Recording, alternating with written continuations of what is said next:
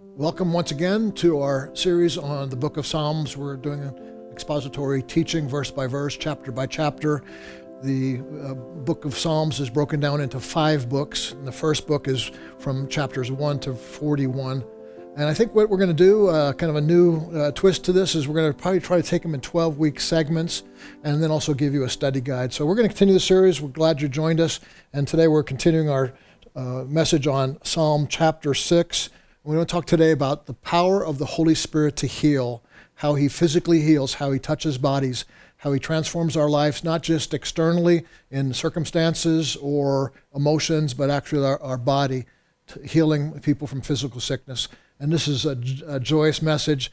It shows the power of God for those children for the children that he loves, and also for lost people, as we see demonstrations of the power of the Holy Spirit in healing, signs and wonders throughout Jesus' ministry in the book of Acts. And even in the Old Testament here, we see the cry of David and his desire to be healed. Let's pray first and ask the Holy Spirit, not only just to have this message be something that would touch your heart, not just to have it be something that would intellectually encourage you, not just to have it be something that would fill our head knowledge with Scripture, although that's good to have, but that it actually become a reality in our life, that we would see the healing power of the Holy Spirit.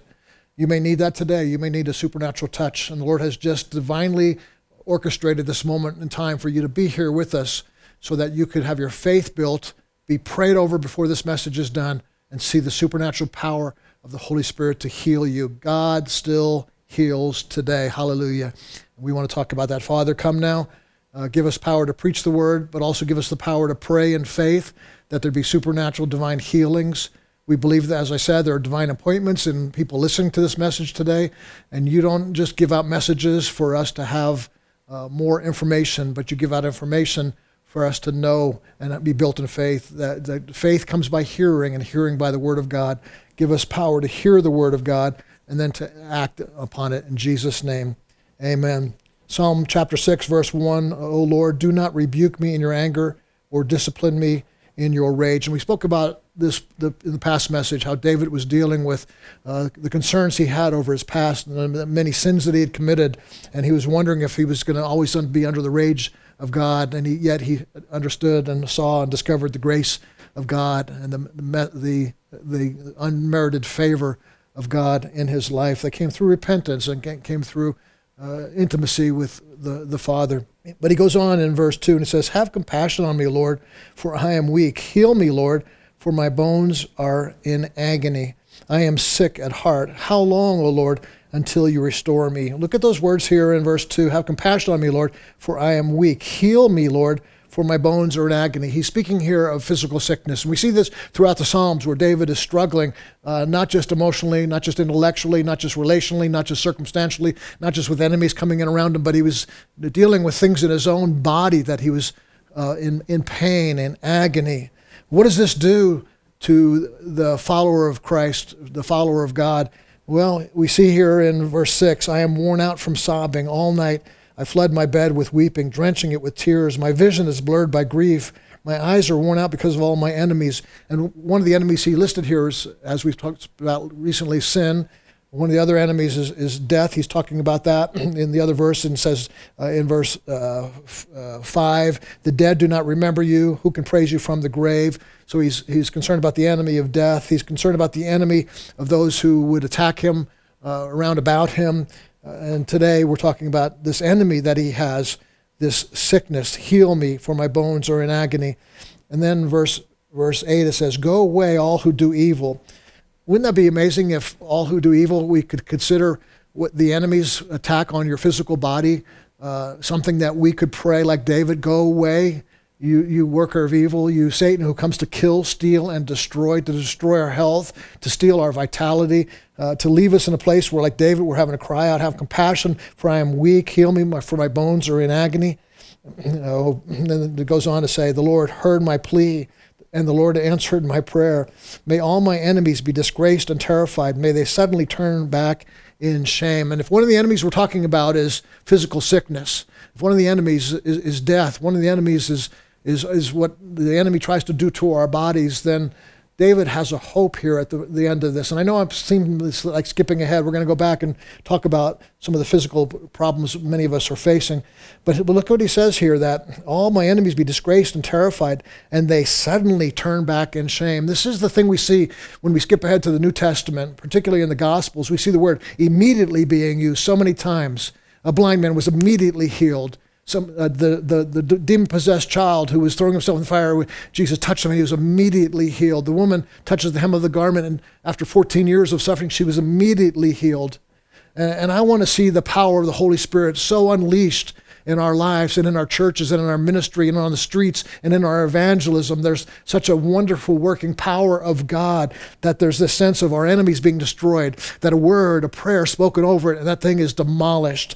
And that's going to require in us a faith to believe that God actually does heal, that he's still in the miracle working business, that he's not a God who's changed from yesterday, today, and forever, but he's the same yesterday, today, and forever. He's going to be forever the God who heals, delivers, and sets free. And of course, until we're in heaven, then there's no more sickness, no more sorrow. But while we're here on earth, we're in this conflict of these two realms, these enemies that are working against us, and then the glory of God that is for us and not against us. So we wonder, what is God up to then in physical healing? And there are two different schools of thought. One is a cessationist, and it believes the gifts have ceased for today. So they would take a passage of Scripture, if you want to turn in your Bibles, to 1 Corinthians. This is where those who follow the teaching of the cessationist, that the gifts have ceased today, or the gift of healing has ceased for today, or the healing working power of God, or the signs and wonders that Jesus did in his ministry, that the apostles did, that the 72 that he sent out did, that the elders in the church, when they pray for the sick, are doing today. This gift of healing, particularly as we're talking about sickness today. And in Corinthians 13, the cessationists will say, there are many of these gifts, tongues and interpretation, that are described here. But then in verse 10 it says, but when the time of perfection comes, these partial things will become useless. And so what they're saying is, when the old things pass away, like the apostles, the ones who were the 12 that were given this authority to go out and lay hands on the sick and they would recover. When they were gone, then the word of God would come. And what they say is, when the last of the scripture letters were written and put together in the form of a canon or of a contained scriptural, what we call the Bible today, once that was completed, then the Holy Spirit no longer needed to do these supernatural signs and wonders, these powers, because we now have the Word of God, the more perfect coming. I believe that's a very poor understanding of Scripture there. This perfection coming, I believe, is our eternal future, our heavenly glory, not the Bible itself, although the Bible is a perfection. But in the text there's nothing said there that says anything about the gifts ceasing there. As a matter of fact, it would be strange for him to say in chapter 13, the gifts have ceased, when all he did in chapter 12, and then again carrying into chapter 14, is talking about how the church can use the gifts, how the church can be thriving in the gifts, how the church can be used to, even in chapter 14, it talks about when an unbeliever walks into your congregation and hears the words of prophecy, they're going to be convicted. When they hear the tongues, they're going to understand that God is speaking to them. They're going to say, God is truly in your midst. Paul the apostle is advocating for the spiritual gifts to be part of the normal church's life, part of the normal Christian's life. And this is so exciting. Not only can we pray that the Lord would heal us, but we can pray for others that there be healing as well. To see this kind of cry of David, I am sick. Heal me, Lord, for my bones are in agony. He's being honest with God because he knows the heart of God. Now, he didn't know it in fullness. He had intimacy with God. He had a heart after God. He understood the character and nature of God. He had many deep things of God that we can appreciate the Psalms for. But it wasn't until Jesus came where the full expression of the Father took place. We see this in several verses. Let me read just a few to you. Colossians chapter 2 and verse 9, for in Christ all the fullness of the deity lives in bodily form. So the deity of the Father, the Son, and the Holy Spirit lives in Christ in bodily form. And so and Jesus said this, when you've seen me, you've seen the Father. It's not like the Father doesn't do these things and Jesus does. They're one. And you see this continuation in the Father and the Son and the Holy Spirit doing these miracle-working powers this demonstration of the love of God, and we see that in Christ, that the way he acted is a representation, the exact representation of who the Father is. That's what the next verse says in Hebrews 1:3. It says, he is the exact representation. And so he's representing the Father exactly as the Father is. So when we see that he had compassion on the masses, when he saw that they were hungry and he began to feed them and his heart went out for them, this is the heart of the Father, a heart of love, a heart of mercy, a heart of compassion, and a heart that wants to heal us when we're sick, a heart that wants to believe that God can do great things. Colossians 1:15 says, he is the image of the invisible God. So we can see what God is like. Because Jesus is God, we're seeing him on earth, and we see him touching the sick. And so for us to say that that has ceased, that's quenching the Holy Spirit. And we need to be careful about that very much, and we need to understand we have to have faith in God. The full expression of the Father is the healing touch of Jesus. That's one of the fullest expressions. The compassion, the salvation, the deliverance, the mercy of God. Jesus' healing passion is born out of the Father's love, the Father's compassion for us. And so when David's crying out here, have compassion on me, he's understanding somewhat of the Father heart of God. Although he doesn't know it in the fullness that would come later through Jesus Christ, yet he looked forward to the work of Jesus prophetically. We get to see that today. It says that those who came before us long to see the things that we see. And that certainly is the cross, and that certainly is the blood of Jesus, and that certainly is salvation. And yet that salvation is also is working. The blood of Jesus is also working for our physical bodies as well, for our healing. And to say that the gifts have ceased today is to actually denounce the work that the Holy Spirit is doing around the world today. Just recently, I've heard from missionaries and Christian leaders who are national leaders of movements of God in wonderful places. And one in China has said 50% of all conversions to Christ in China are the result of faith healings. In other words, 50% of people that have come to know Jesus Christ came to know him as a result of them being prayed for and them getting healed, or one of their family members or a neighbor, or them seeing a miracle take place. 50% of this millions upon millions of underground churches in China and millions of Chinese Christians coming to know Jesus in the underground churches, they're seeing this take place through the supernatural power of God, of him healing bodies. And even more so, one of the Christian leaders in Nepal says 80% of all conversions in Nepal are due to miracles, healings, and signs and wonders. 80% of what is taking place, and that's happening now even in Iran. Now many missiologists say that in Iran is now we find the largest and the fastest growing church, not the largest, but the fastest growing church in the world now. It has surpassed China even now for the amount of growth, and there are literally thousands of people coming to Christ on a constant basis and being knit together in small groups, hidden groups, underground. Oh, the powerful work of the Holy Spirit. He's working today. He's doing amazing things. And we want to join in that flow. We want to not resist it. We don't want doubt and discouragement and fear. And I tried to pray for somebody and they didn't get well, or I was sick and I didn't get better. And just allow some difficult experiences in our life to totally shut us off to faith and to belief and to understanding that God is still working in power today. You see, in John 10:10, when it says Satan comes to kill, to steal, and destroy, part of that is what David is facing here. If this sickness continues, it's going to put me in the grave. And so have compassion on me, Lord. Have mercy. Heal my body. And so he's understanding this work of the devil. It's killing, stealing, and destroying. But not only is Satan working to kill and to steal and destroy our physical bodies, but also our faith to believe that God heals physical bodies. He wants to discourage the belief that he can do great things. He wants us to lose the sense that God is who he says he is and does what he says he does. He wants us to believe that God doesn't do what he says, or bottom line, he can't be trusted.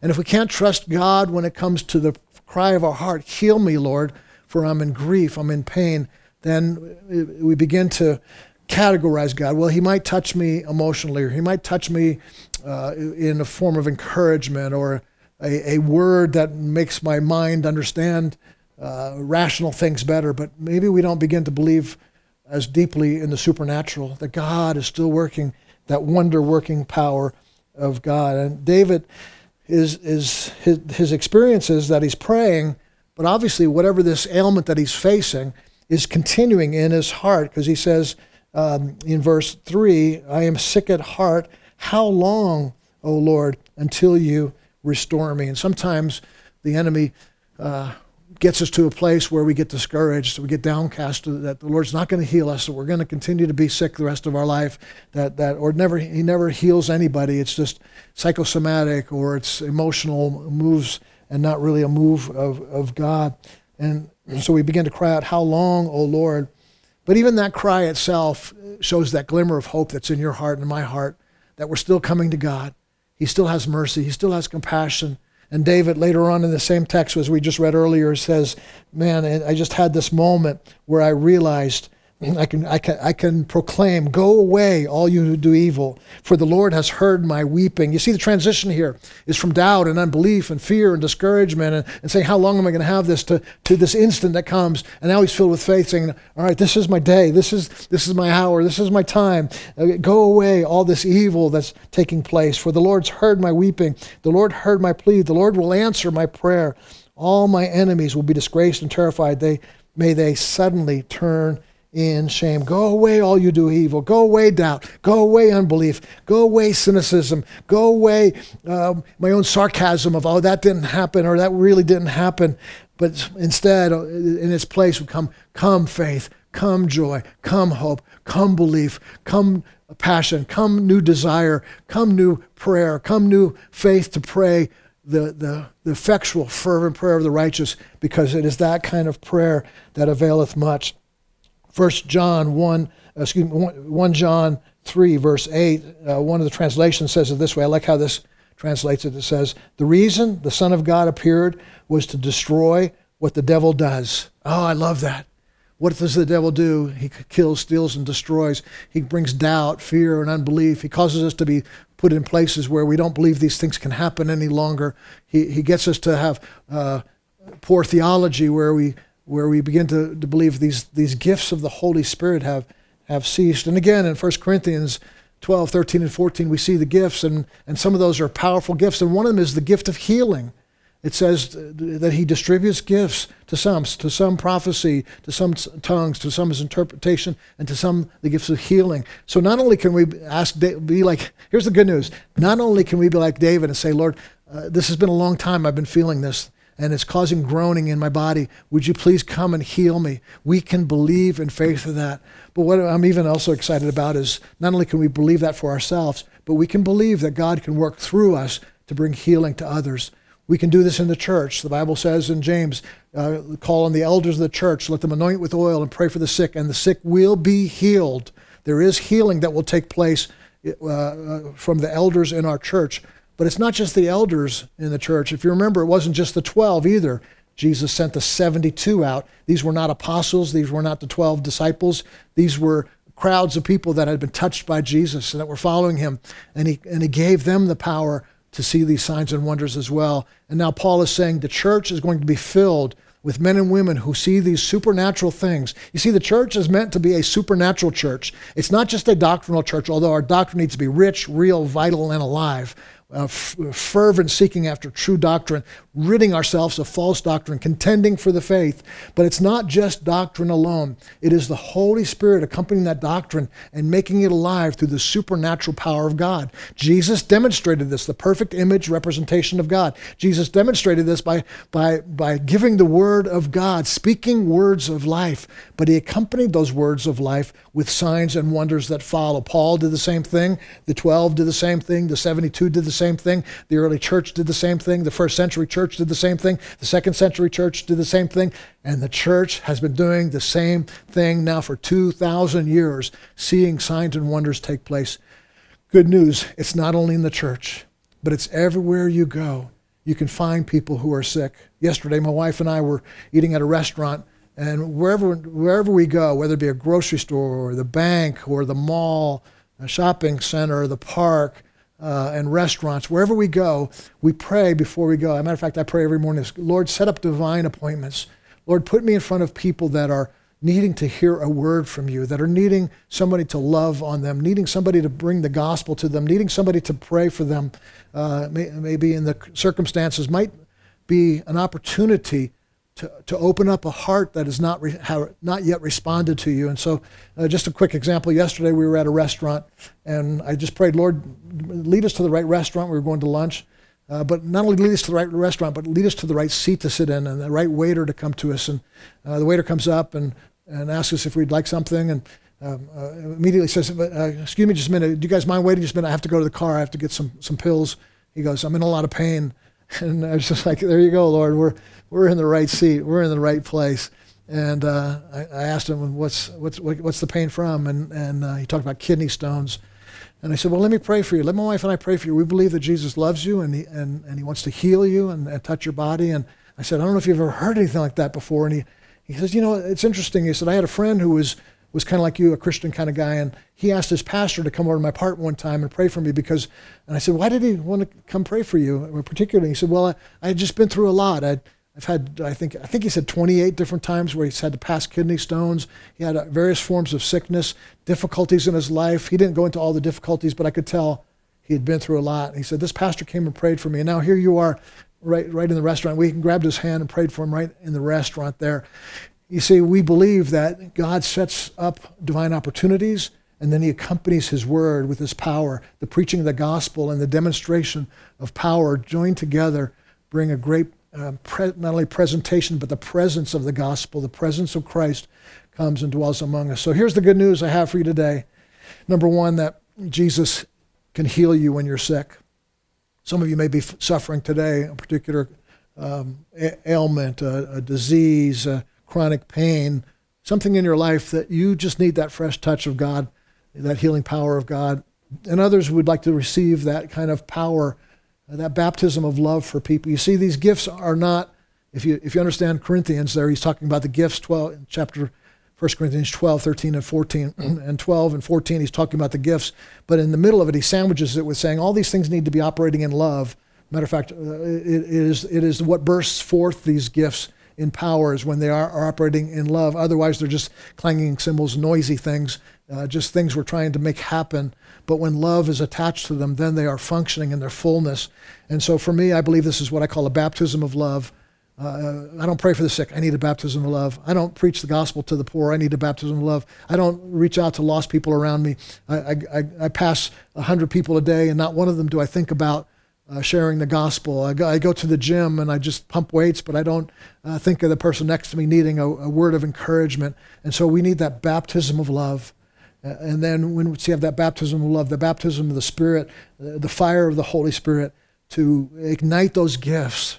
You remember Timothy, he had to have his hands laid on him again, say to rekindle that gift that was placed upon you when we laid hands on you and prayed for you, that gift of evangelism. And so the Bible says earnestly desire spiritual gifts, even the greatest gifts. So there should be a desire in your heart. Lord, I want to see evangelism. I want to see healing. I want to see signs and wonders. I want to see prophetic words. I want to see words of knowledge. I want to see the gifts move so that people are healed and lost people come to Jesus when they are saved, like we're hearing about in China or in Nepal, where more than half the church has come into the kingdom through these things. That can happen here in America. That can happen in the Western world. And I believe if we allow it to happen through a baptism of love and a fresh baptism of the Holy Spirit, we're going to see the church ignited once again to the things God has for us. The spiritual declension that our nation is, that tide could be turned when we trust the Holy Spirit's power.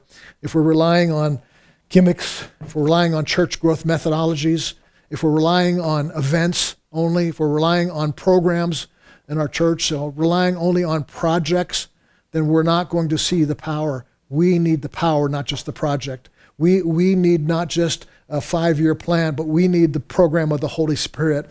We need to see God move. And I want to pray for you now. If you are sick, would you just believe God right now? If it's a physical thing, maybe it's a heart, a tumor, a cancer, lung, knees, back.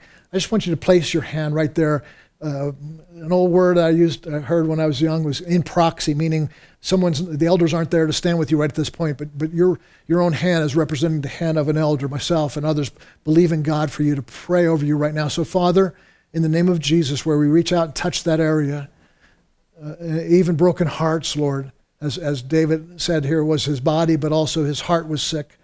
And Lord, some are touching their heart right now or their mind because of depression and discouragement. And we include these as well.